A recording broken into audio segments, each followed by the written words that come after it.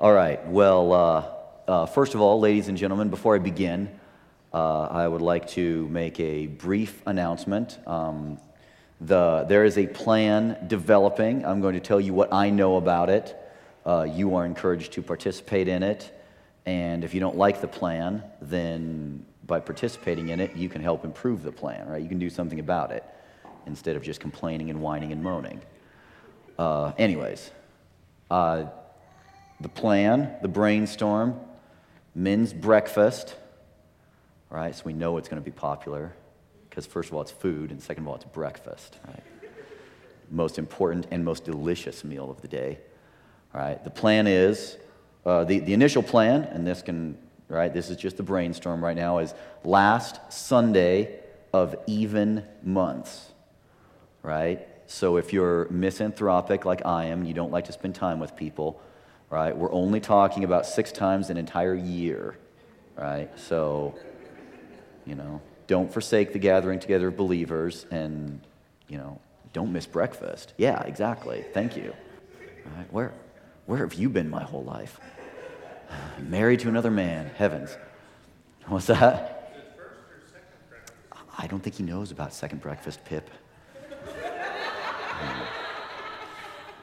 But it will, right? So the point of contact for men's breakfast is Mr. James Hansen. Mr. Hansen, will you please raise your hand to be identified?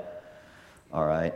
I know how Mr. Hansen cooks, so it will probably be substantial enough to count for both first and second breakfast, and probably 11sies, right? Yeah, and luncheon after it. We'll probably pack everything in there, right? So questions for this can be directed to Mr. Hansen. James, as his friends call him.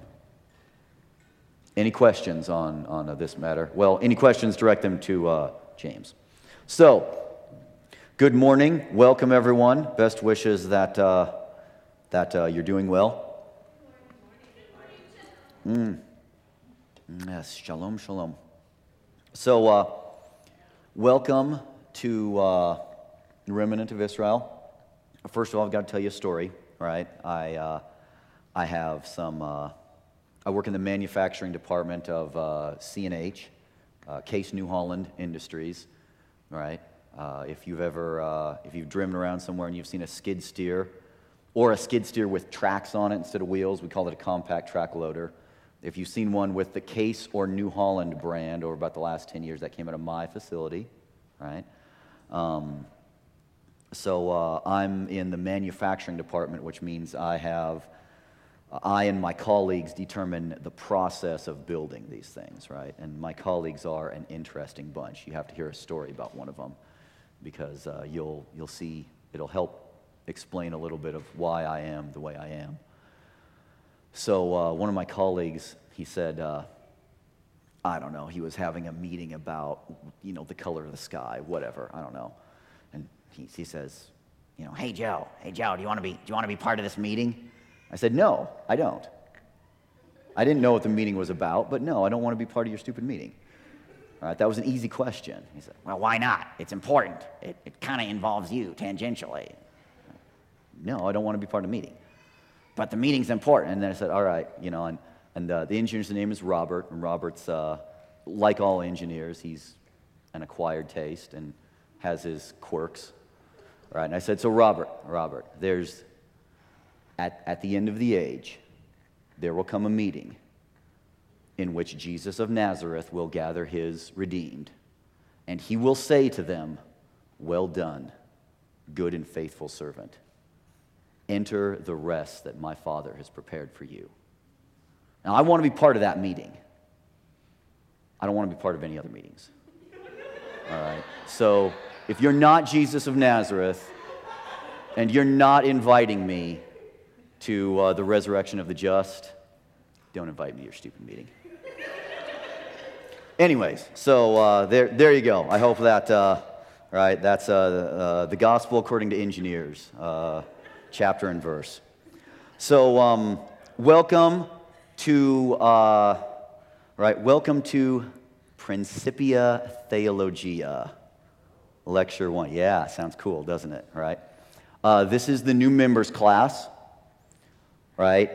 But, so first of all, right, Sir Isaac Newton's book that told everyone what calculus was, that defined calculus, was called Principia Mathematica. And when I was a math teacher, my calculus students would say of me that I had a man crush on Sir Isaac Newton. And that's probably true, right? So instead of calling this new members class, which sounds boring, right, we're going to call it Principia Theologia, because anything said in Latin is way cooler, right? And coolness matters to my vanity. And also, right, yes, this is a new members class, but it's also a class on the basics, right? It's a class on the basics of in part, we'll teach the basics of what we do in this peculiar little group called Messianic Judaism, but it's also intended to be the basics of what we would call mere Christianity, right? The basics of the foundational Christian faith, right? The faith that is fundamental to all of those who would be part of the universal Catholic Church. Okay, so that's what this series is designed to be. It was originally supposed to be six Saturdays, 6 sermons long. That's been changed to 5, not necessarily for any good reason, but because of time constraints, right? But right, consider yourselves lucky that it's only 5. Right, Dr. William Lane Craig teaches a class that he considers to be the basics. He teaches it over a period of 4 years, right? So yeah, it could happen to you. All right, so be glad that it's not happening to you.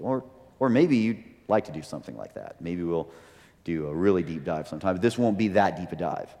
All right, anyways, so today, right, and in these classes, it's not just a class, right? It's not just going to be me standing up here, blah, blah, blah, blah, blah, right? It should also be, you. It should be the members of this congregation, right? Because as members of this congregation, we're equal we're equal in standing to each other, right? In the way that we say all men are created equal, right? That's X chromosome man we're talking about, right? So if you have an X chromosome, right? If your biology is a little rusty, that means everyone here, right? Then you have an equal standing before the Almighty, blessed be He, right? I'm not doing this as an elder trying to, order you around or anything.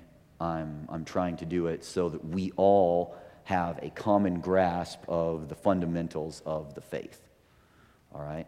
So during these discussions, and ideally they will be discussions, I will pause from time to time and ask for feedback, ask for questions, ask for discussion on the material that we've presented.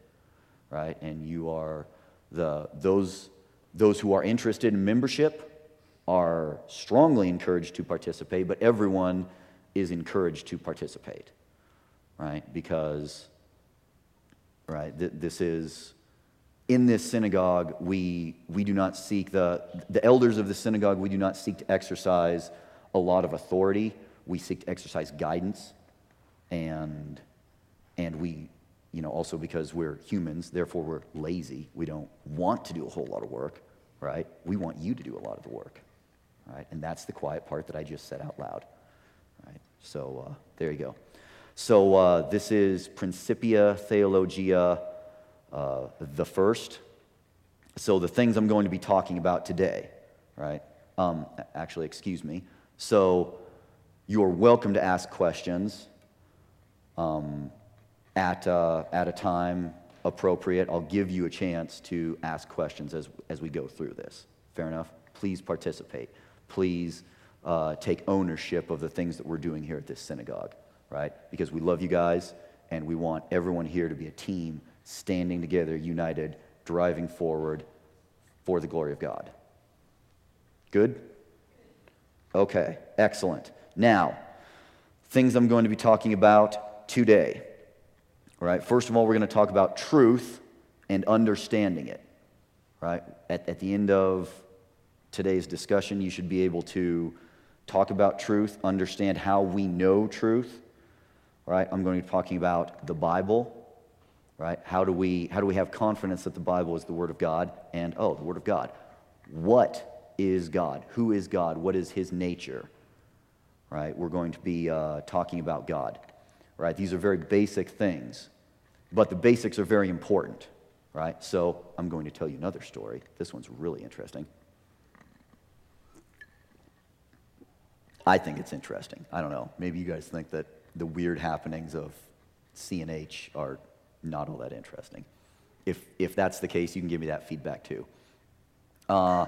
So one of the members of our welding department used to be by his testimony, he used to be a committed Christian. Right? He was going to Liberty University. He was getting his degree. He was gonna go be a Baptist minister preaching the word. Right? Great and wonderful. He is no longer he's no longer a Baptist. He's no longer in communion with any aspect of the church. You'll never guess what his religion is that he chose for himself. So this is where you try to guess. What do you think? What's that? Okay, close. Wrong. What's that? So atheism is close. He would technically be atheist. He doesn't claim agnosticism, right?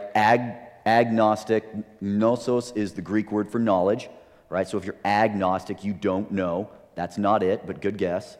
Not Islam. Keep going. Not Buddhism.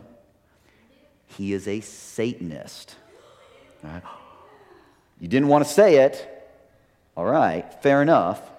But he is a Satanist, right? So, right, if for those of you who don't know about Satanism, right, the organized religion of Satanism they have kind of an atheist worldview, but it's basically just a bunch of people that get together and say and shake their fists at the Almighty and say there is no God and I hate Him and I won't do what He says even though He doesn't exist. Right? I think that's a fair description. Right? That's similar to the description that I gave my friend Jeremy. Right? Now remember, this is a man who was preparing to enter the ministry, the Christian ministry, okay? And his story, his testimony, if you can call it, it is a testimony of sorts, right, should be instructive to us, right? Because I asked him, I probed a little bit, why'd that happen? That's interesting. And well, there were just some inconsistencies that I didn't like, right? Well, what are these inconsistencies? Oh, well, Jesus said He'd be in the grave 3 days, but He wasn't in the grave 72 hours, right? I mean, right, little things like that. And I find that amazing. I find that, that's what's really bothering you, right? But I will say that after asking him just a few questions, I was able to start the process of poking some pretty, poking holes in his worldview that you can drive a Mack truck through those holes, right?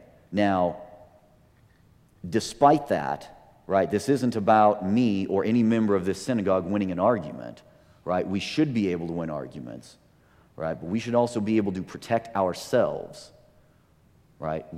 So that's why we need to know the basics, right? The basics of our faith. Our faith has a long, deep, rich, and comprehensive intellectual tradition, all right? If there are questions, if there are honest questions that anyone has about our faith, we should be able to answer those questions, right? And if we're not able to answer some of them, we should be able to find answers, and we should have a strong trust that there are answers, okay? So that's part of the purpose of this series, is to ensure that we are able to answer these questions, at least the very basics of them, because some of the things that my friend was talking about were very, very basic. Very basic things that should not, first of all, everyone should know these answers. Everyone should know what they are and be able to explain them to others, and that these things that he was talking about caused someone to apostatize from the faith is a bright flashing neon sign that we, and by we I mean the greater community of disciples, are not doing our jobs very well. So I seek to correct that, at least at Sharit Yisrael Messianic Synagogue. Fair enough? So that's one of the things we're doing. Again, things we're talking about, truth and understanding it, the Bible, and the existence of God. Any questions or discussion on what we're planning to talk about thus far? Okay, seeing no feedback, I'll continue. References for what I'm going to be talking about today, right? There are a number of good books that, I personally think that we are living in a golden age of apologetics, right? We are living in an age where the truth of the Judeo-Christian worldview is going forth. It's strongly going forth. And it has the capability to go forth in even greater strength and power. And I don't know why this is. I think that part of it is the technological abilities we have, right? The communication, the internet, things of that nature. So not only can every one of us have access to books, materials, discussions that only scholars would have been able to access even as little as 40 years ago, right? But we can also communicate it to very broad audiences. So I think that might be one of the reasons. I think another potential reason is the movement of the Spirit, right? That for whatever his reasons are, he has chosen to move at this time, right? I don't know what those reasons are, and I don't need to, right? When the prophet asks the question, who's known the mind of the Lord, blessed be he, and who has been his counselor, I can guarantee you the answer is not this guy, right? But for whatever reason, the Spirit might be moving.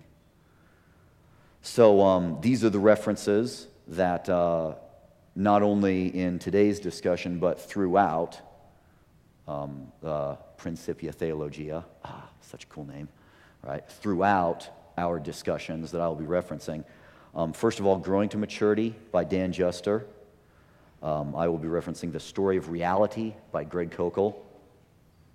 The book On Guard by William Lane Craig, as well as the Defenders series. That four-year class that I was talking about is called Defenders. Dr. Craig is a fairly well-known philosopher and Christian apologist. Right, I'll be referencing some of his material. The book I Don't Have Enough Faith to Be an Atheist by Drs. Norman Geisler and Frank Turek. Also, the lecture series, I Don't Have Enough Faith to Be an Atheist by Frank Turek. My quotations from scriptures will be from the New King James Version. That's just what I have access to. I think it's a fairly decent translation that is faithful to the text and is also, it preserves the poetry and prose of the language, as well as I think is able to be translated into our language, and it gets rid of most of the archaic language that is not easily understood by people 400 years after the fact. So that's the translation I'll be using, and also there are others that I probably should reference that I'm not referencing right now. Right? Again, I'm a huge fan of Sir Isaac Newton, so I will say that if I have seen further, it is because I've stood on the shoulders of giants. Any questions on the reference material that we'll be using? So you are all right. We have, sitting back there in a box, a number of copies of the book Growing to Maturity. Right? It is, again, it's written by the man who I believe is basically the head of the denomination in which this synagogue participates. It's not It's not what I would call an official catechism.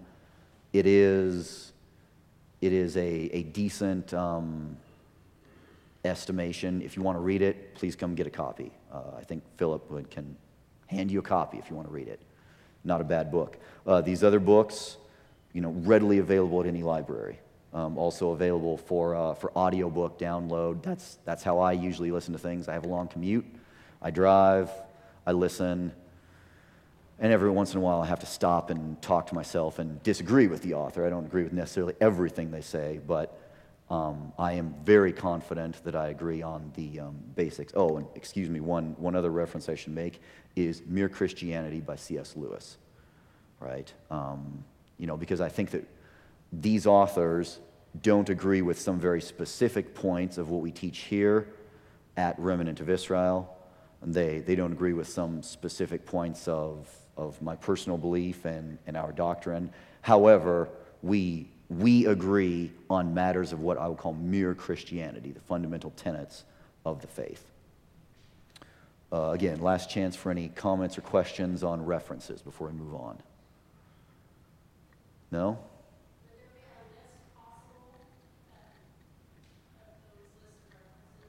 Possible? Absolutely. Have I written it up? Heavens no. Right? Will I? I will attempt to write. Yeah, because that's a good question. So for those of you who didn't hear the question, Doreen's question was, is there a list? Right now, the list is basically what I've read off to you. My goal for this series is that it is academically sound, so I should cite my references better than I'm doing right now. My goal is, yes, to have a concise and properly cited list of references to support this, right? And also in the future, what we're trying to do is have material that we can send out to prospective new members in advance so they can prepare and participate better in the discussion as we go, right? So there'd be, right? Doreen, you're going to love this word, right? The rest of us are probably not going to, but there will be homework with the new members class, right? So that's the goal. Yes, ma'am, question.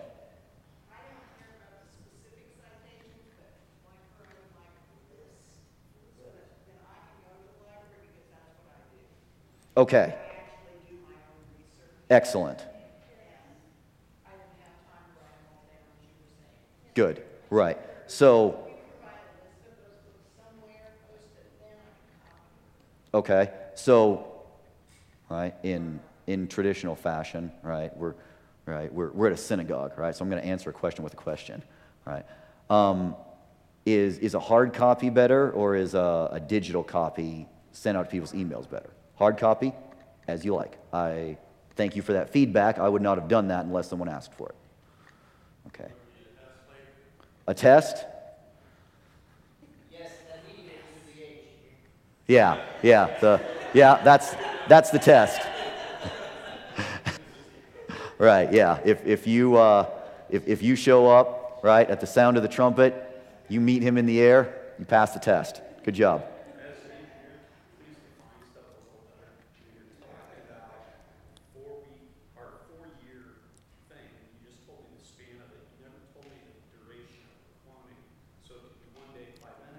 Fair enough, right? That's a good question.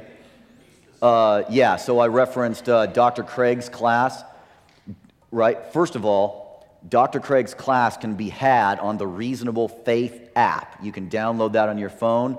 I have it on my phone. I'd encourage you to do it. His class is wonderful. He goes very, very, it's detailed and it's modular, right? You can look up, he's got an argument for... He's got a natural theology section of it. He's got a doctrine section of it, blah, blah, blah, right? This class that I referenced is held at his church, and then you can see the recordings of it. And it is approximately a half-hour class, right? Roughly 50 weeks a year for 4 years. So about 200 half-hour block sessions with one of the leading philosophers and apologists of our age, right? So The app is free. Download it and enjoy it. Did I answer your question? What's that?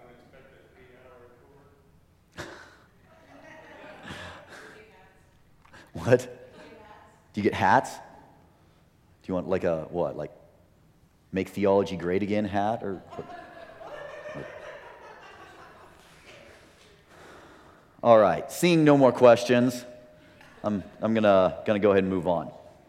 And speaking of defining terms, I would like to define the following terms, right? Words that you might hear me use today. First of all, the word axiom, right? An axiom is a statement or proposition that is regarded as accepted or well established, right? There are certain things that are, these things are self-evident, right? And we don't need to spend time proving these things, right? I'm not going to spend time proving my own existence, right? That's, you know, if your question is, do I exist or not, I will say, and whom shall I say is asking, right? There you go. You exist. The word epistemology.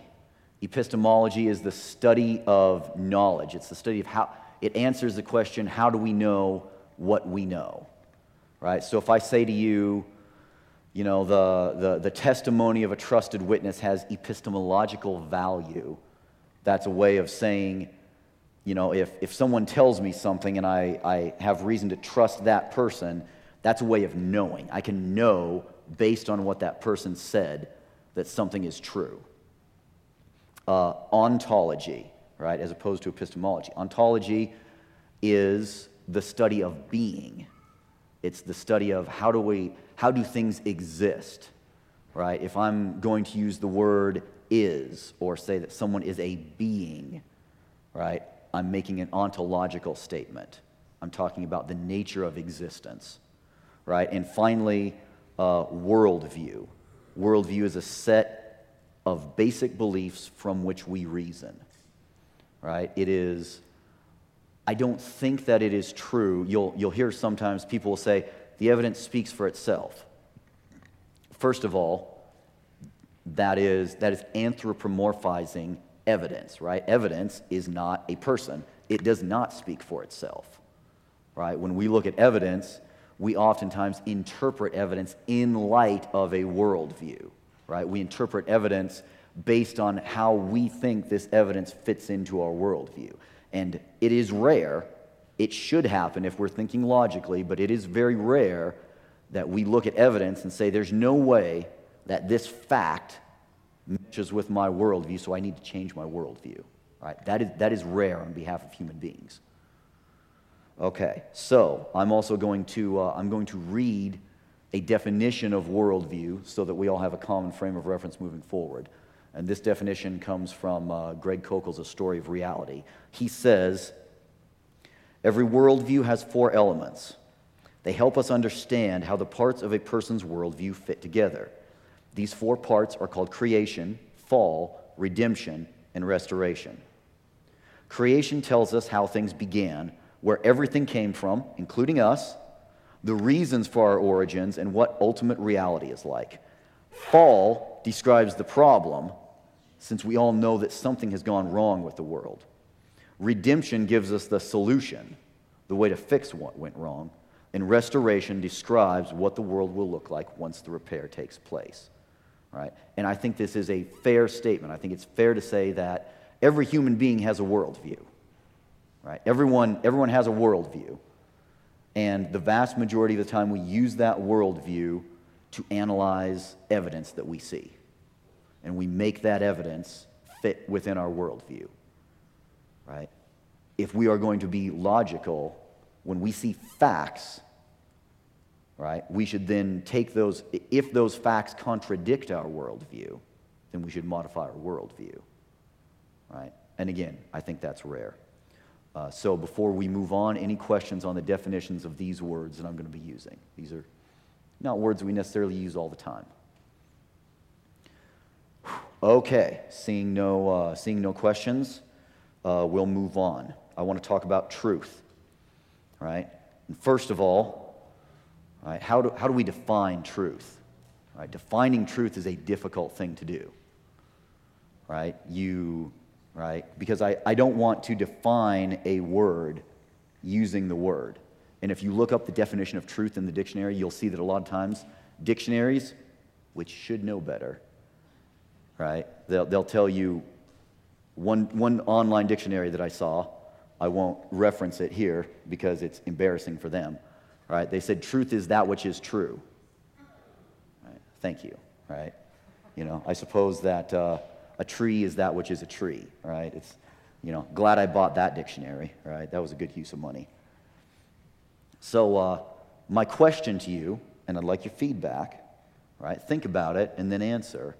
How do we define the word truth without using some form of the word?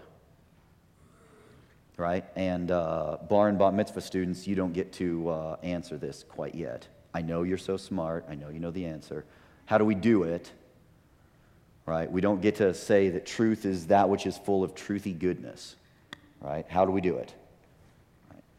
Rock stars full of truthy goodness. I'm being truthy when I say that. There's all sorts of goodness in there. What is truth? What's the definition of it without using the word or form of the word? What God says. What God says? Okay, fair enough. What about for someone who doesn't believe in the existence of God? Okay, something that's right? Okay, that's all right, fair. What else? Indisputable by what standard? The answer was something that is indisputable. By what standard are we going to dispute with it? Nature? How I feel about it? Evidence, based on evidence? Okay, these are good answers. You guys are doing a good job, right? It's actually a fairly hard question, right? I would like to define the word truth as that which is consistent with reality, right? I think, right, we heard the word nature, right? Nature is real, right? Reality, I think that there are things that are supernatural that are very real. So while nature is part of reality, it's not all of reality, right? Things that are right, I think that's a good answer. Right as opposed to incorrect, right? They don't mesh with reality, right? So we're going to use this definition for the word truth, right? That which is consistent with reality. Fair enough? Okay. Now, when we think about truth, right, there's a proper way to think about truth. There are all sorts of wrong ways to think about truth. Okay? But there is a proper way to think about truth. Right? Some of the things that we need to start with are axioms. Right? We already talked about what an axiom is. Right? It's somewhere we start, and I don't spend time proving my axioms. Okay? So these are some of the axioms. These are some things that are axiomatic to good thought. Right? First of all, that I'm thinking my own thoughts. Right? That I exist, I'm thinking my own thoughts. I'm not a brain sitting somewhere in a vat. I'm not in the Matrix, right? I'm not being fed thoughts from some other source. I am thinking my own thoughts. I exist, and the thoughts that are internal to me are actually thoughts that I'm having, right? I'm not going to spend time proving it. It's axiomatic, right? We're also going to accept as axiomatic that my senses are giving me an accurate picture of the real world, right? Again, we're not in the Matrix. Great movie. Love the movie. All right? But it doesn't explain reality, right? I am right now, right? There's air going out of my body. It's causing my vocal cords to vibrate. That is actually happening, right? That sound is hitting your eardrums. And your ears are translating that into neural signals that you can understand. All of these things are real. They are actually happening. Right? If you don't think that's the case, if you think we're in the Matrix, if you think we're in Plato's cave, you need to explain why. Right? The burden of proof is on you to explain why my senses are not an actual, true according of what is going on. Agreed? Axiomatic, right? We also accept as axiomatic causality, right? Anything that begins to happen has a cause. Something caused that to happen, all right? There's no, right, there's no, it had a reason that it happened, right? Again, axiomatic. It's something we accept, right? We don't spend time proving it. It seems to be self-evident. And if you're going to argue against it, the burden of proof is on you to explain why it's not true, right? And especially with causality, that's a long road to hoe. Fair enough? So those are the things that we accept, right? And again, right now, no appeal has been made to religion, right? This is just an appeal to logic. It's an appeal to good thought. Okay. Another part of good thought that we accept as true, we accept these things as axiomatically true, are the three laws of logic. All right? The three laws of logic are the law of identity. Ooh, yeah, our bar and bat mitzvah students are jumping up and down wanting to participate. All right, go. What are the three laws of logic? A bar mitzvah in our synagogue should be able to answer this question. Just tell me the three laws, and then I'll describe them. No, not the big three arguments, the three laws of logic. Right? The law of identity. What? Excellent. Ladies and gentlemen, a bar mitzvah of this synagogue can tell us what the three laws of logic are. Excellent. Thank you, sir. The law of identity. The law of identity are you ready for it? If something is true, then it's true. Wow. Yeah. That's the law of identity. And some of you are rolling your eyes right now. That's okay. Right? Yeah, that's okay. Now, so hear me out, right? If something is true, then it's true. Right? It's not true for you. It's not true for me. It's not true based on my feelings. It is true objectively.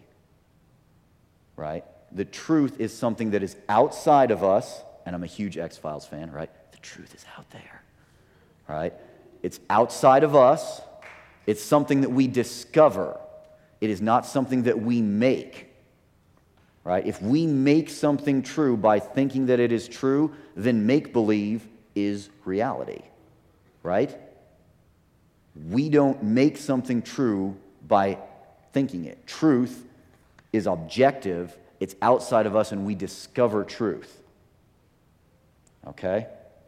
Also, if something is true, then it is true, right? That statement presupposes the existence of truth, right? Presupposes the existence of that which is consistent with reality, right? It has to. Now, what if someone was to argue against the law of identity being true? What if someone was to say that, well, that might be true for you, but it's not true for me? Right? We could ask that person, is that true? Right? Is that true? Is it always true? Or is it just true for you? Right? If someone says, there is no truth, what is that? That's a claim to knowing an objective truth, that there is no truth. It's a self-defeating statement. Right? If I say there is no truth, one of two things must be true, right? That statement is true, which contradicts itself. There is no truth, but there's a truth right there. They can't both be true, right? Or the statement is not true, so we don't care about the statement, right? If I say this building is burning down, and you look around, you say, hey, the building's not burning down. Statement's not true. We don't care about the statement, right? So, if someone says, there is no truth, oh, it sounds like a deep philosophical concept, right? It's a dumb, shallow philosophical concept that needs to be answered. Just ask him, oh, is that true? Hopefully he'll see the self-defeating nature of what he's saying. All right, so the law of identity. If a statement is, if something is true, then it's true, right? Deeper and more important than it sounds. right? And again, right, it's good that we have young people in our synagogue who are capable of thinking well, right? That is a capability that a lot of young people lack, right? And that is a capability that it is our job to teach our young people, right? They will not learn it from society. They will not learn it from, right, certainly from the public school system, right? They might not learn it from even a decent private school, right? We have to teach them if we want them to think properly, right? And yes, there is a proper way to think, and there are many improper ways to think. Okay, the next law of logic, right, that we accept as axiomatic, the law of non-contradiction. The non-contradiction says that a statement, a truth statement, we'll call it X cannot be true and false in the same way at the same time. Right? The second law of logic. Right? The law of non-contradiction. So what is this? Something cannot be true and false at the same time. Either I'm here or I'm not here. Right? But I can't be both.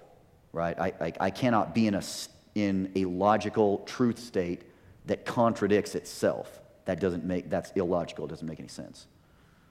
Right? Now, you could say, right, this is probably true of Philip right now, I would just guess, right? Philip is here. He's physically here. But he's not here mentally, right? Where is he mentally? Right? Mentally, he's saying, oh, I would love to be at home right now taking a nice Shabbat nap, right? So it's probably true of Philip that he is physically here, but he's not mentally here, right? That's okay. That's not a violation of the second law, right? Right? Because something cannot be true and false at the same time in the same way. Okay? Those things, one thing is true and one thing is false, but they're true in different ways. Right? So the law of non-contradiction is a lot of fun. Avicenna, whose Arabic name was Ibn Sina, he's basically think of him as the St. Thomas Aquinas of all Islam, right? He was the one who said that if someone denies the law of non-contradiction, that person should be burned and whipped until that person agrees that being burned is not the same thing as not being burned, and being whipped is not the same thing as not being whipped, right? So if someone ever says he's going to get medieval on you, right? These medieval philosophers take the second law of logic very seriously, right? So just be careful with that. It's interesting because the opposite of things is not always true. Because if you were to say, Philip was mentally here but physically he's taking a nap, it doesn't work. Right. So contradiction does not always mean that the opposite can exist, right? Yes. So yeah, we need to be careful with what we're thinking logically, right? Good point. Thank you. The third law of logic is the law of the excluded middle, right? And the law of the excluded middle, right? This one is probably not very popular today with the woke crowd, right? Because this law is binary, right? There is no non-binary nature of truth. This is a binary law. And basically it just states, the law of the excluded middle just says that a truth statement is either true or it is false. Yes or no, 0 or 1. There's nothing else, right? Yeah, there's no 0.5. There's no, well, that statement is 75% true. No, that doesn't exist. It's either true or it's false, right? Now notice that I can make a number of statements, right? I mean, my statements, can be, Joe George is speaking right now, and he's the most handsome man in the room, and he's the richest man in the room, right? That combined, I'm probably batting about 33, right? So I am speaking, yes. Am I the most handsome man in the room? Possibly not, right? I'm definitely not the richest man in the room. So, but each one of those statements has a truth value. It's either true or it's false. There's no halfway. So when we add statements together, each truth statement, each separable truth statement is either true or it's false. There's nothing else, right? And again, right, these are the three laws of logic. We accept them as axiomatic because we can look at it using our minds. We can think about it and understand that it's true. What is there other than true or false? There's nothing. That's what the third law of logic is. Any questions or commentary on the three laws of logic before we move on? Okay, I will make a quick commentary, right, that I'm very proud of our bar and bat mitzvah students who, as you see, as you are all witnesses of, are trained in this material and have a good understanding of truth. So moving on, I want to talk about, now we're talking about epistemology, right? That's a big word, but we already defined it. So for those of you who were paying attention, what is it? You better have been paying attention. For those of you who were paying attention, what is epistemology? What's that? Okay, the study of knowledge, right? How do we know what we know? Right? There are a number of ways that we can know things. All right? And these are things that we need to think about. These are things that are very difficult to prove absent a logical thought process. Right? So there are a number of ways we can know things. One way is through intuition. Right? We can know things through intuition. Right? And one of the things that we know through intuition are moral things, right? Morality, right? Morality is something that comes to man, right? Morality is it's not made of matter, right? It's not time, space, matter, or energy, right? It's certainly not something we study with science, right? So one of the ways that we can know things is through intuition. Now, be careful here, right? I can know something without necessarily being able to show it to others. Knowing is not necessarily the same thing as showing.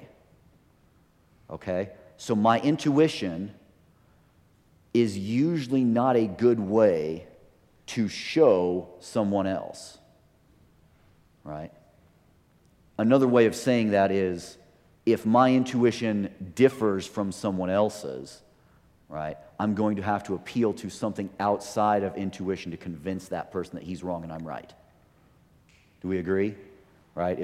If my intuition might not be perfect, it probably isn't. Right? And certainly, if my intuition disagrees with someone else's, right, they can't both be right. Can they? Do we need to get Avicenna to come here and burn and whip people? Right? They can't both be right.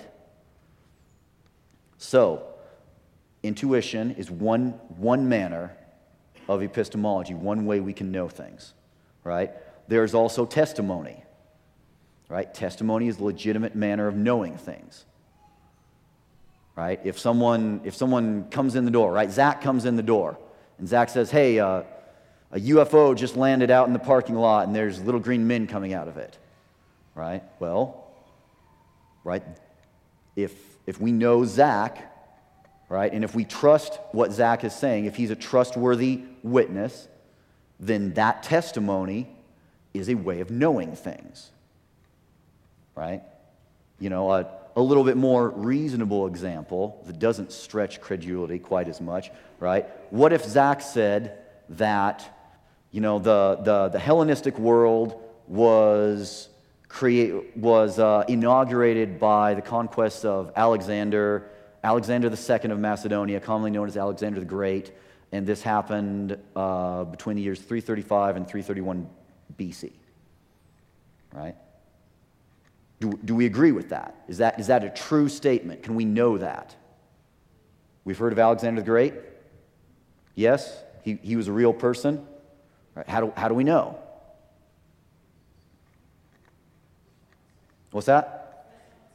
Right, through someone's testimony. In this case, written testimony, right? We know through history, but this is an acceptable way of knowing things, right? We can know that that's true, right? We can do our critical historical analysis. We can say, oh, you know, we've got this author who said that. We've got that author who said that. These things seem to be right. We also have other authors who talk about the Greek language being everywhere in the ancient world, right? We've got people who talk about Greek culture being everywhere in the ancient world. This seems to be consistent with a military victory that was followed by the cultural expansion of the Greek thought process throughout this region, right? That's a way of knowing.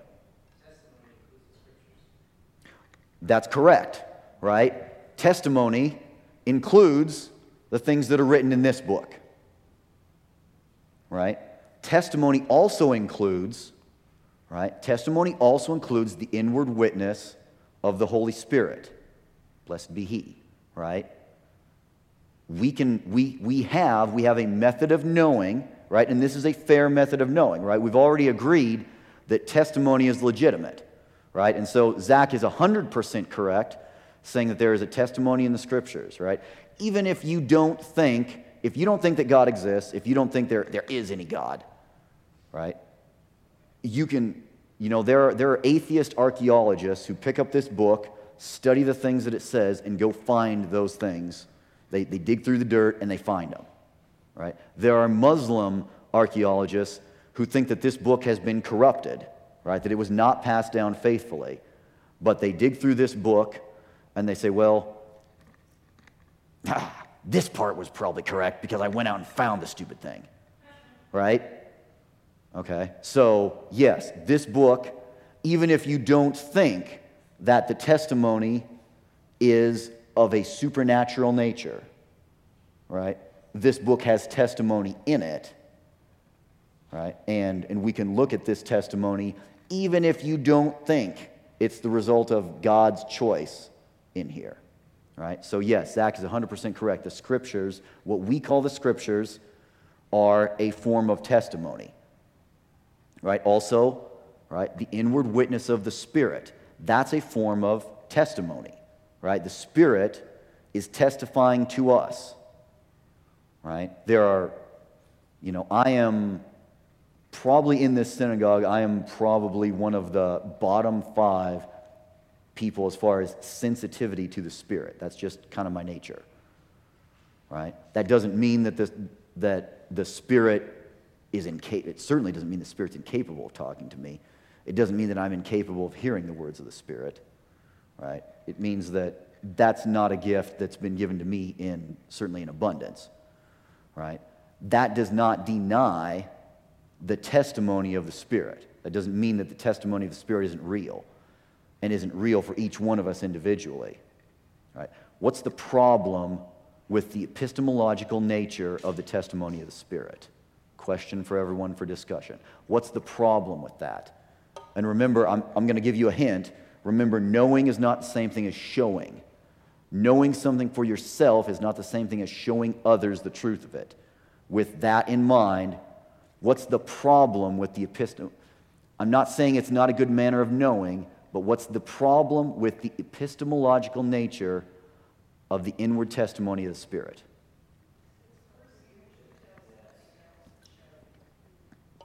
Exactly correct. Say it louder, please.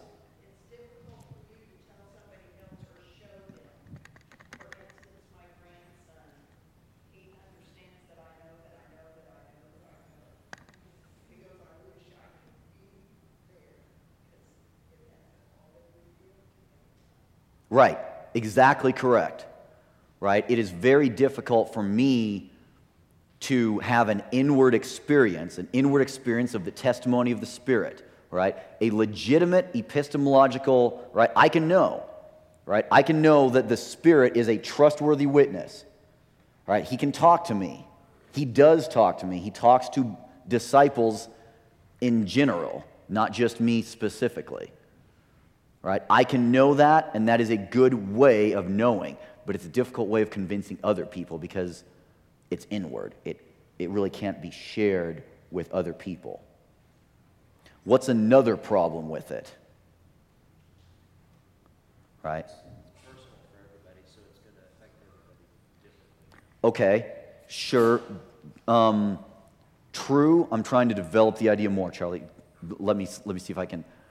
So, what I'm calling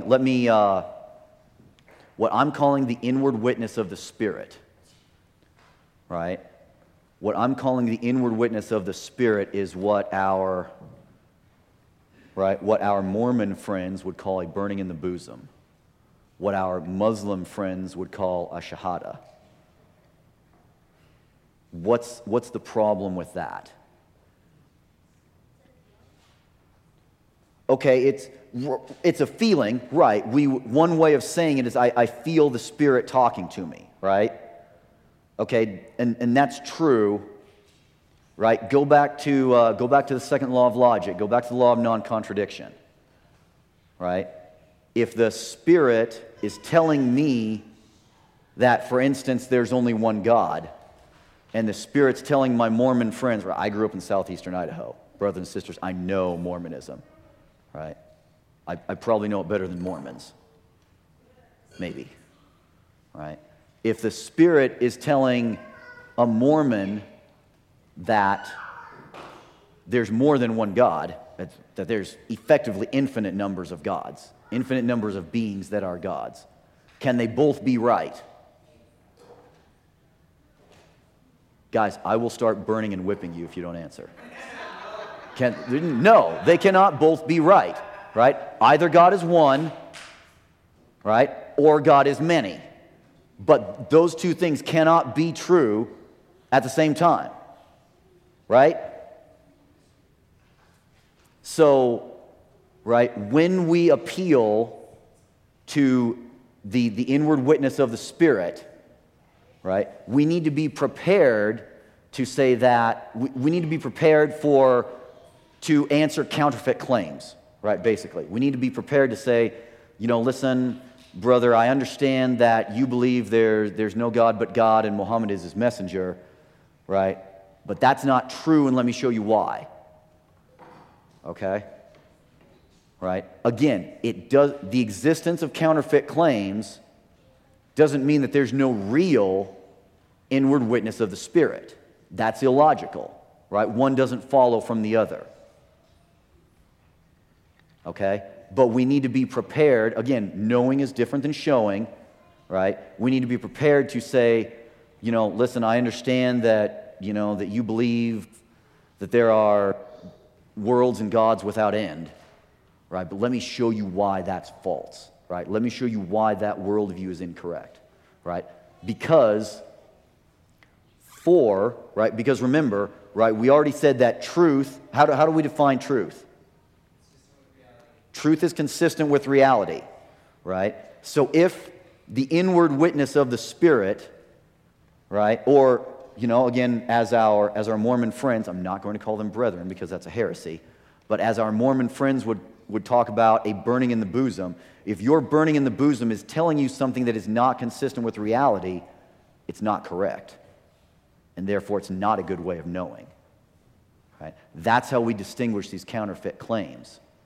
Right? We distinguish them from that which is true. But again, key point, the existence of counterfeit claims does not negate the real thing.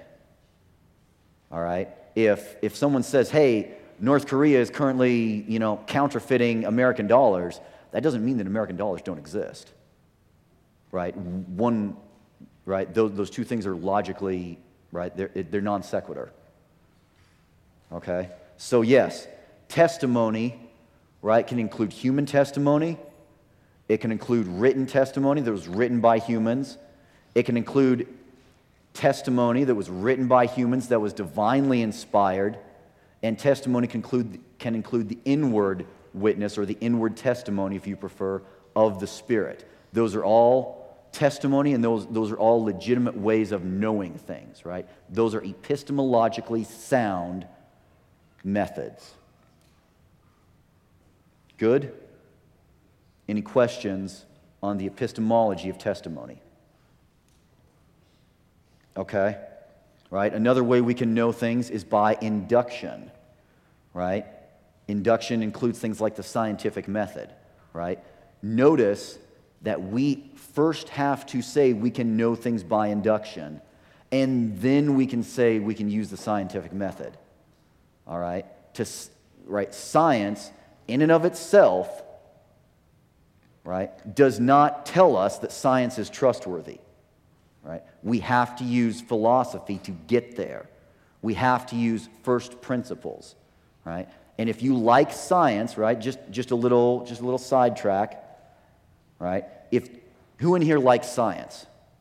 I like the idea that, that things, that we can know things, that we can test things, that we can prove things prove isn't the right word, that we can know things scientifically, we can know through induction.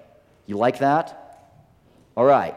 If you like that, all right, thank, among other people, the Roman Church and Christianity, right, and the Roman and the Christian philosophers who taught that the Almighty, blessed be He, created the world as an ordered whole, and it could be understood by certain laws. Okay? The idea that we can know these things through induction is not a scientific idea. Science doesn't tell you that you can trust science. Right? Philosophy tells you that you can trust science, and then you have to do your science. Okay? So induction has epistemological value. It is a good method of knowing that. But you cannot know it through science. You have to know it through philosophy, through metaphysics. It's not a physical principle, it's a metaphysical principle.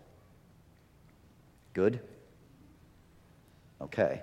Now, I'm going to tell you something that is not a good way of knowing, right?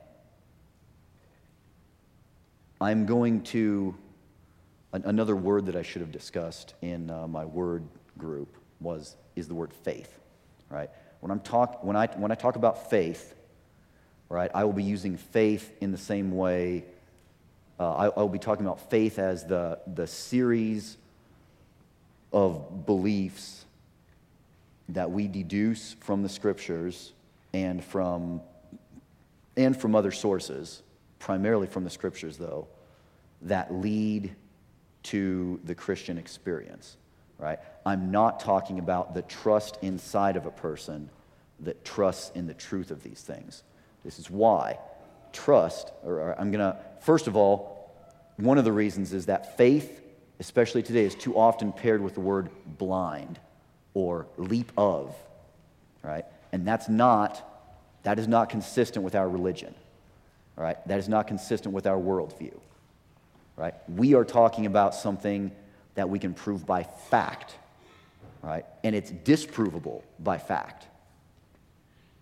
Okay, we'll talk more about this later, but there are specific facts that if those facts are not true, they totally disprove our worldview. And we should go join my friend Jeremy being Satanists, or whatever you prefer, right? But if those facts are not true, then we're wasting our time here, right? More on that later, right? So the word faith is a good word when used in a very specific context, right? But the word trust is the word I'm going to use when we're talking about looking at a set of facts and then saying, because these facts are true, I trust that the next thing is going to happen. Let me give you an example. I'm an airborne soldier, right? It means I jump out of planes, supposedly perfectly good Air Force planes, right, before they land, and I deliver death and destruction on the enemies of my nation, right? It's a lot of fun. It's the one thing, right? The government is able to make everything else in the Army terrible, but you can't make jumping out of planes terrible. It just doesn't work, right? Anyways, when I jump out of that plane, I do not know that my chute's going to open. I trust that my chute is going to open, right?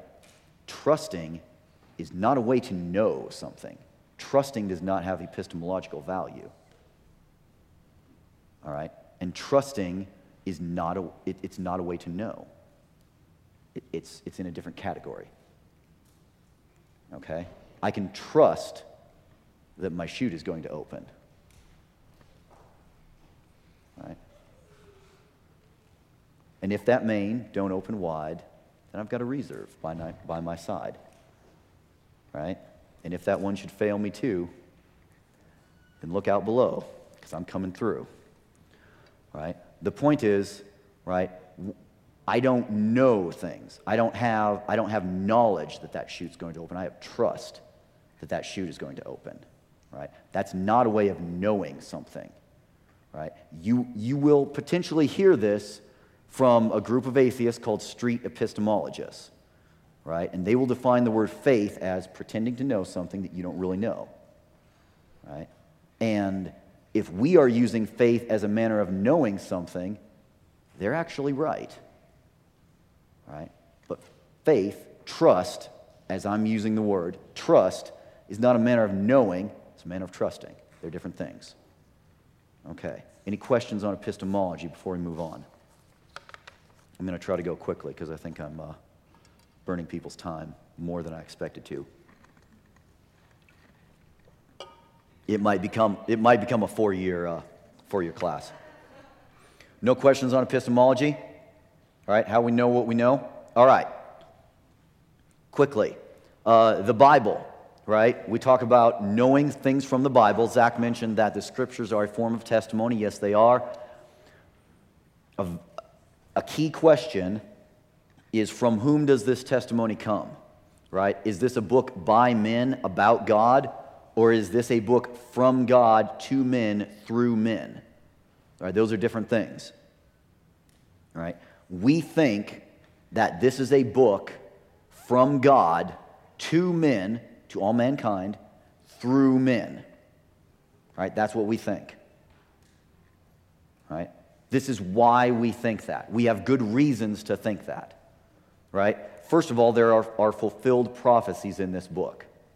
Right? There are things where, right, before these things happened, someone said, yeah, this is going to happen in such and such matter of time. As a matter of fact, some of these prophecies seem to, right, by our current historical understanding, seem to be accurate to the day over a period of more than 400 years. Okay, that's mathematically impossible unless this is divinely inspired, right? Fulfilled prophecy is a good way to know that this book is not just a book, right? There are many books, right? There are many stories from the ancient Near East. We have good historical attestation of those things, right? But this book seems to be more than that, and one of the reasons is fulfilled prophecy, right? There are numerous examples, right? I'm not going to go into a lot of depth, right? But a few quick examples would be the prophecies regarding the destruction of Tyre, right? They came true exactly as the prophecy said they would come true, right? You know, Tyre was a city that was built partly on the mainland and partly on an island, right? And if you read the specific prophecy the way it's supposed to happen, Tyre was first of all destroyed, the mainland part was destroyed by Nebuchadnezzar, right? But he didn't have the naval capability to get out to the island. And then the island was destroyed by Alexander the Great. He didn't have the naval capability to get out there either. He just built himself a bridge all the way out, right? Other examples of fulfilled prophecy would be the fulfilled prophecies regarding Jesus of Nazareth, right? Prophecies written hundreds of years before his advent, right? That were true to very specific details, right? If you think that these are coincidences, you need to go take a statistics course, right? So fulfilled prophecies are one of the ways, right? And our reasoning is this, right? If something's going to be prophesied and that thing is difficult to prophesy, right? I mean, if I say, hey, I give you a prophecy that people tomorrow are going to be breathing oxygen, right? Well, there's not a lot of value in that, right? But if I give you a prophecy that 400 years from this day, such and such is going to happen, and it turns out that it happens, that's pretty interesting information that something superhuman occurred here, right? We also know that this book is the Word of God from correct history, right? Again, it is consistent with reality. It's consistent with other historical testimonies that we have, right?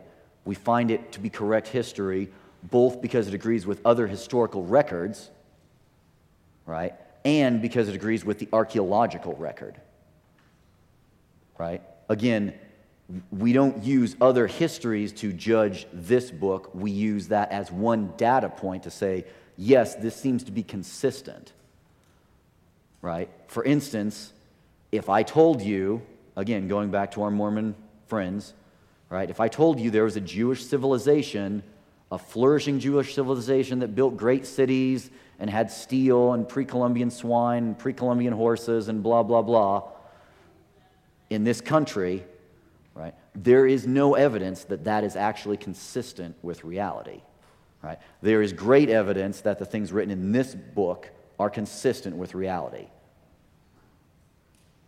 right?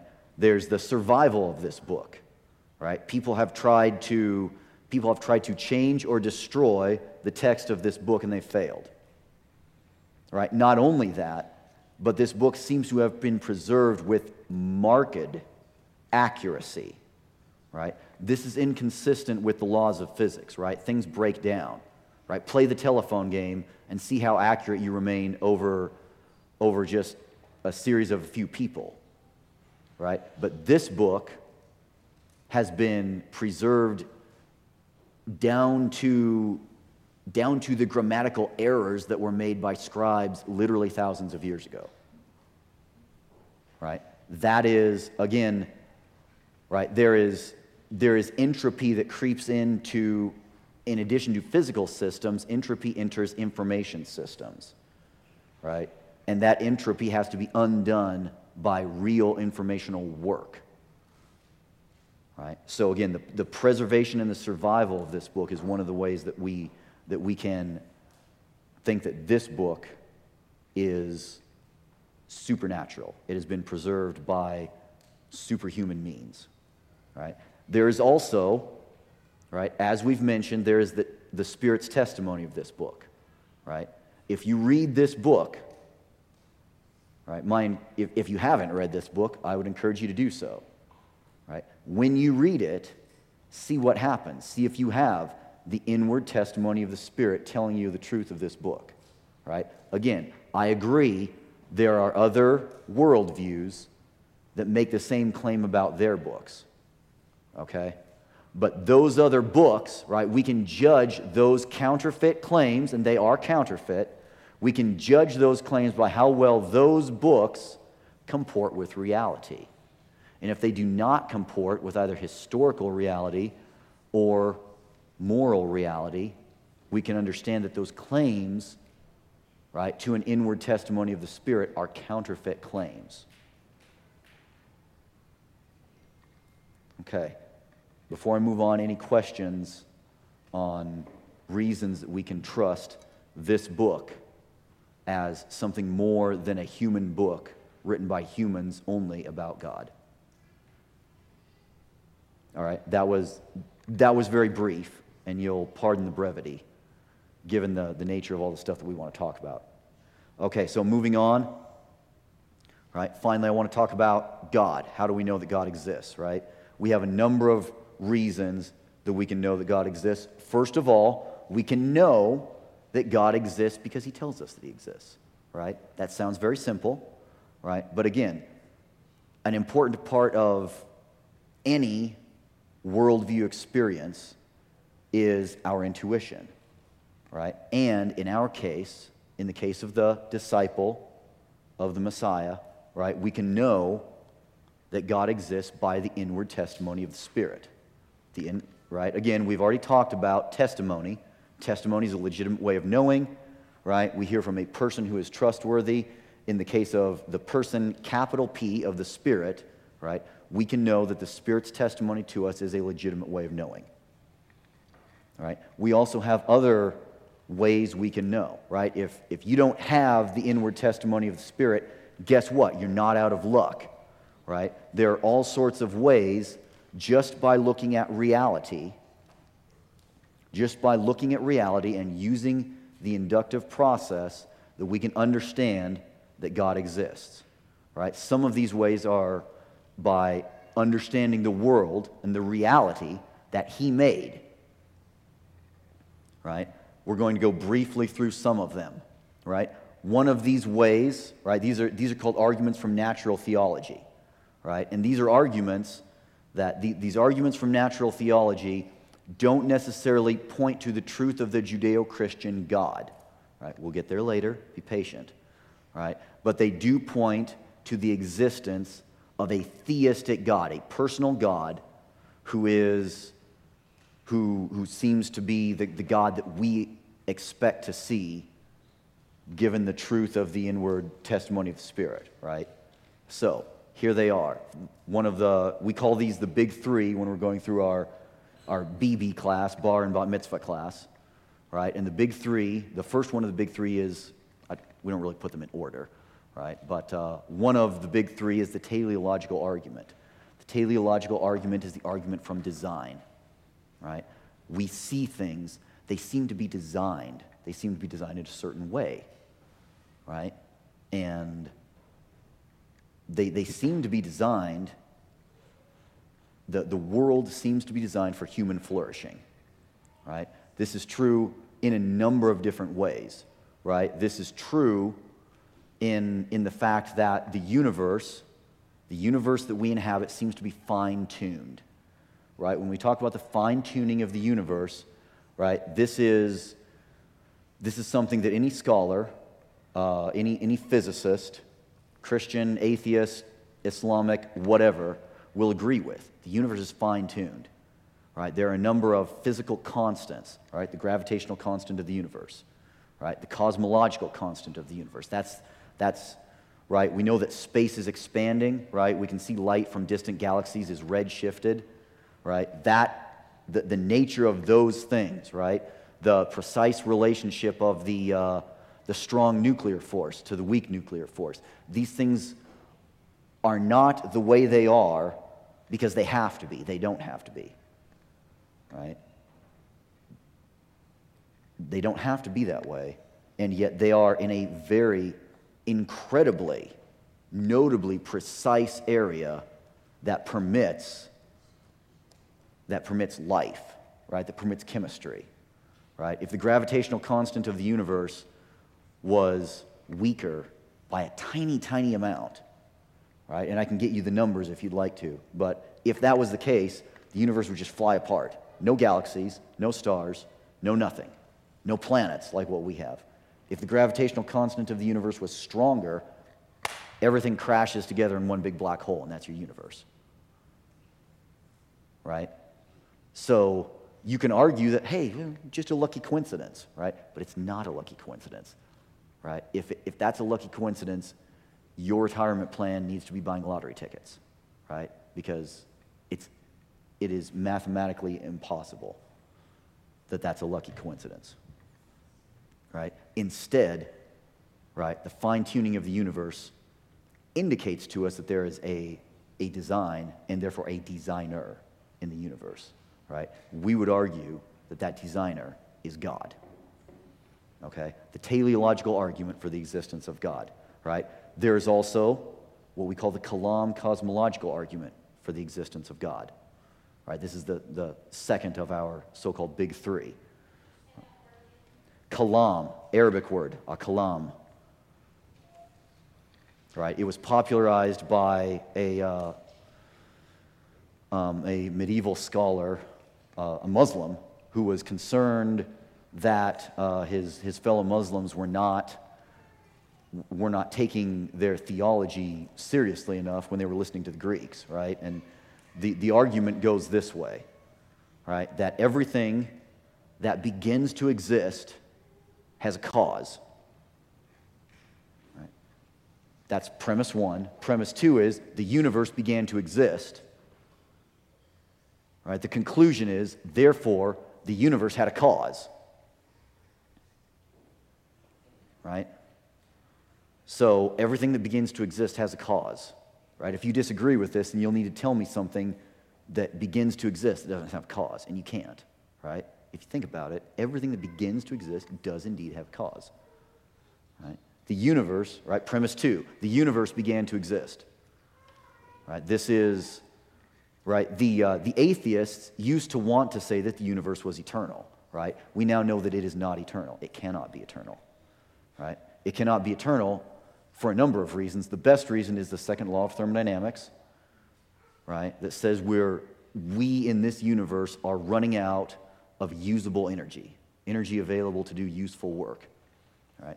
Yet here we are, every one of us in our bodies are doing useful work, right? There's lights that are shooting these photons out, doing useful work, and thank God, there's an air conditioner with a compressor doing useful work, pumping the heat outside, right? All sorts of useful work is going on around us, so we haven't been around forever, or all the useful work would already be already gone, right? We already know from metaphysics, right, from philosophy, from logic, that the beginning had to happen a finite number of events ago. You can't go back infinitely far, right? If I tell you to start counting to infinity, you will never be done. If I tell you to count backwards from infinity, there's nowhere to even start, right? What happens, so I start counting at negative infinity. What's the next number, right? It's illogical. So, right, the universe had a beginning. What caused it? Right? The only reasonable answer to what caused the universe, right? Remember, the universe consists of time, space, matter, and energy, right, and the laws that govern them. Those things didn't create themselves, right? There's no such thing as something that causes itself. That's illogical, right? So what caused those things? Well, as St. Thomas Aquinas says, the cause of those things is what we call God. Okay? That's the Kalam cosmological argument. And finally, right, we can know, right, without an appeal to this book, without an appeal to anything that we've been taught by our elders in the Judeo-Christian tradition, we can know that God exists based on the argument from morality, right? The argument from morality states that if moral duties and values exist, then God must exist, right? And we know that moral duties and values do exist. There is a right, there is a wrong. These things are objectively morally true. Therefore, God has to exist, right? This is true because morality is not physical. Morality is not made of stuff, right? You know, as much goodness as is indeed in energy drinks, right? I cannot fill up this bottle with goodness, right? That's not a thing, right? Morality is real, but it is not physical, right? If it exists, right? If objective morality exists, if something is really right or really wrong, then God must exist. There must be a being, a personal being, right? Because I don't owe any moral responsibility to this bench. This bench is not a person. I owe moral responsibility to people, to persons, right? So if something is really wrong or something is really right, that moral value or that moral duty emanates from the standard of a person, right? In this case, person, right? Three persons, capital P, one being, whose nature defines reality, right? So we can know, right? We can induce, we can reason from induction that God exists, right? Because it seems that there is a designer, right? There had to be a first cause, right? And there has to be someone who determines morality. And there are many other arguments from natural theology that we could discuss. We're not going to discuss them in this venue. Right. Now,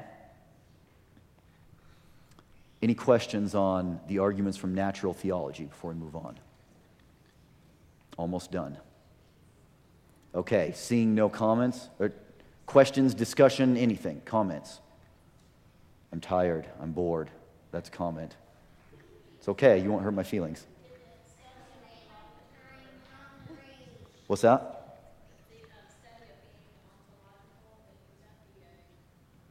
Oh, okay, all right, Doreen is asking, we've heard about the ontological argument. That's an argument from natural theology for the existence of God. I'm not going to cover that one right now. That one's hard. These ones have been easy, right?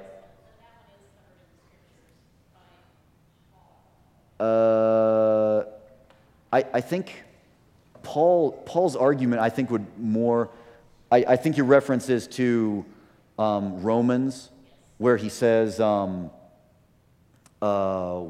mankind is without excuse, because the I think I'm quoting this right, that power in the divine nature of the Godhead is readily observable by man, right? Therefore, mankind is without excuse. Okay. I would argue that Paul's argument there is probably based on the Kalam, right? And probably based on the teleological argument, right? And I think he also mentions his goodness, so that would be an argument based on the moral argument. Whether the ontological argument is a weird one. The ontological argument depends on God being a necessary being, right? And Paul might have been referencing that. I don't want to dive right now into the ontological argument, if that's okay with you. It's a good one, but it would take as long as it would take a good 20 minutes for us to hash that out. And like I said, I know some people are bored. I know some people are tired. That's okay. Right? Okay, but great question. Thank you, Doreen. Doreen's leaning forward on this. Good job. Right? So two things that we didn't cover the ontological argument. It's a good one. I like it. And philosophically, it's actually very strong. No philosopher disagrees with all the points after the first point of the ontological argument. We also did not cover, right? We didn't cover Leibniz's cosmological argument, which is the argument from contingency, right? The universe is a contingent thing. It doesn't have to be the way it is. Why is that? Right? It's an interesting argument. If you want to know more about that one, Dr. Craig in his book On Guard covers it very well, and it's a good argument. We didn't include it in our big three. And there are various other arguments from natural theology, right? Arguments from natural theology basically mean that the smart money is on the existence of God, right? Now, we haven't yet shown good reasons to think the smart money is on the Judeo-Christian God. This could be Allah, the God of Islam, right? But whoever he is, he definitely seems to be, from these arguments we've covered today, he seems to be personal, because only persons make free moral choices, like the choice to create the universe, right? He seems to be very powerful. He seems to be very, very smart to create this precisely balanced universe, right? And he is definitely not made of time, space, matter, or energy, right? Because those things had a beginning. They didn't cause themselves. He is the cause of those things. So, with that being said, any other discussion of our arguments from natural theology before we move on? Can we? Yes. Will we right now? No. But blessed are those who hunger and thirst for righteousness, for they will be satisfied eventually. Okay, so the last one we talked about was the moral argument. I think the moral argument for the existence of God is the strongest one, and I think it because, right, we all know that some things are morally wrong. If anything is really morally wrong, then God must exist, right? So I think that's, if I'm going to argue for the existence of God, if I'm going to give an elevator speech, this is why you should think that God exists, I would go straight to the moral argument, right? Here's the thing about the moral argument. In addition to being a strong argument for the existence of God, it also gives us bad news, right?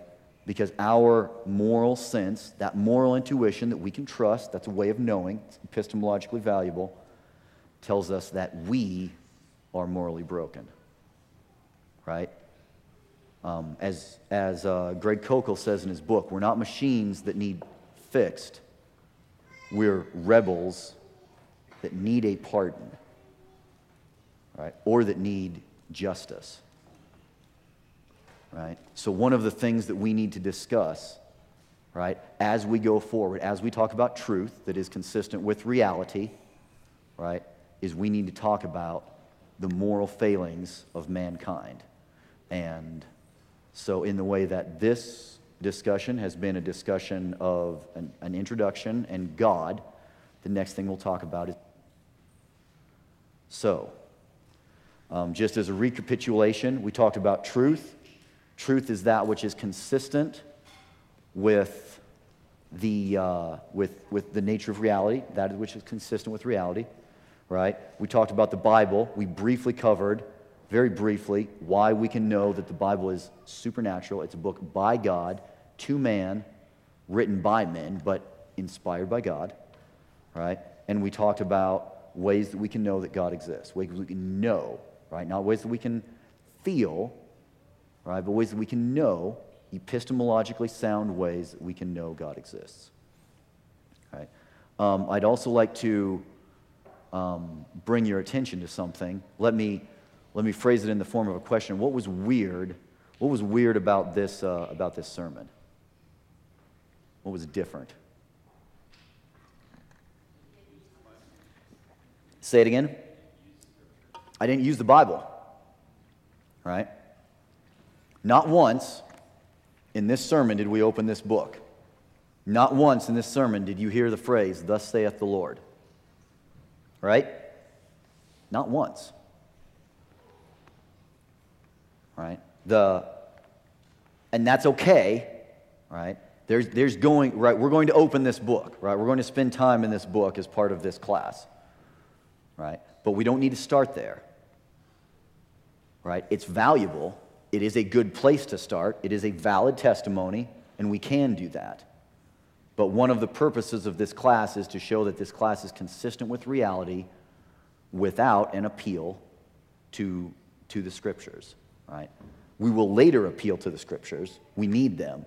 But to start, right, we're trying to present evidence that is consistent with reality, first of all, to convince you that this book is valid, is sound, right, before we dive into it. Right? So again, that's nothing that says that diminishes the value of the Scriptures, but it is something that, in a sense, elevates the value of reality. Right? I think, and I want to convince you, that a reasonable person can come to the conclusion of the truth. Right? We as disciples can confirm the inward witness of the Spirit, right? Without having to say, well, the Spirit told me. No, we can look at reality and say, the things the Spirit is telling me are consistent with reality. Any final comments or discussion before we close? No. Hearing an emphatic no, that there are no comments or discussion. Gigi, didn't you hear the no? Gigi, what's your comment?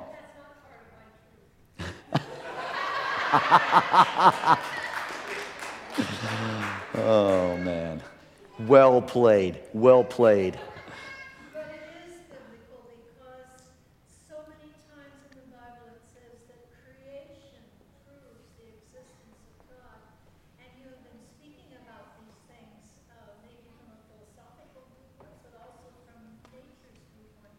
So you were using the Bible. Right. In a sense, right, so there's this truth that exists, right? All of the important truths that humankind needs for the salvation of mankind are included in this book, right? There are truths outside of this book, and thus far, you're exactly right. My discussion has been an appeal to those truths that are not necessarily in this book, but this book does reference them, right? When we say that the heavens declare the glory of God, right, that's exactly what we're saying. If I may say one more thing, I find this very useful because the things that you pointed out to us, which I faithfully wrote down and go back and listen and write down more, are precisely the things that most people reference when they start a conversation with me about God. Good. It's right here. Right. Okay, so now I'm going to comment really quick on something that Gigi said, right? I want your feedback on, Gigi said, the things that you said are things that people reference when they start a conversation with me, right? I want this new members class, Principia Theologia, right? I want Principia Theologia to be a class that is effective not only in edifying the body of believers, which I want it to be, but also in reaching other people, right? So if you have had an experience, hey, someone wanted to talk to me about blah, blah, blah, right? I want to know what blah, blah, blah is so that it can be part of what we're dealing with, right? I want this to be useful material. Yes, ma'am. Loud for me, please. Yes, these are being recorded. They'll be on the website.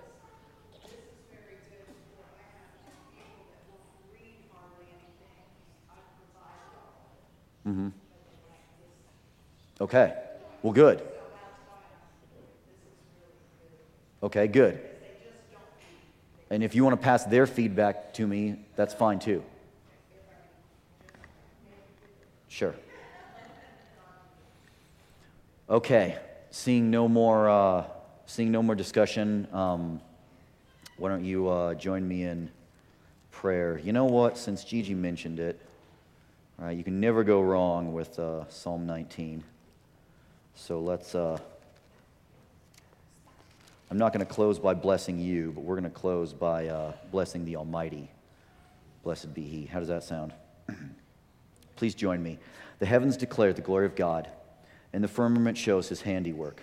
Day unto day utters speech, and night unto night reveals knowledge. There is no speech nor language where their voice is not heard. Their line has gone out through all the earth, and their words to the ends of the world. In them He has set a tabernacle for the sun, which is like a bridegroom coming out of his chamber. He rejoices like a strong man to run his race. Its rising is from one end of heaven, its circuit to the other end. There is nothing hidden from its heat. The law of the Lord is perfect, converting the soul. The testimony of the Lord is sure, making wise the simple. The statutes of the Lord are right, rejoicing the heart. The commandment of the Lord is pure, enlightening the eyes. The fear of the Lord is clean, enduring forever. The judgments of the Lord are true and righteous altogether. More to be desired are they than gold, yes, than much fine gold, sweeter also than honey of the honeycomb. Moreover, by them is your servant warned, and in keeping them there is great reward. Who can understand his errors? Cleanse me from secret faults. Keep back your servant also from presumptuous sins. Let them not have dominion over me, and then I shall be blameless, and I shall be innocent of great transgressions. So let the words of my mouth and the meditation of my heart be acceptable in your sight, O Lord, my strength and my Redeemer. Amen. Amen. All right, well, thank you.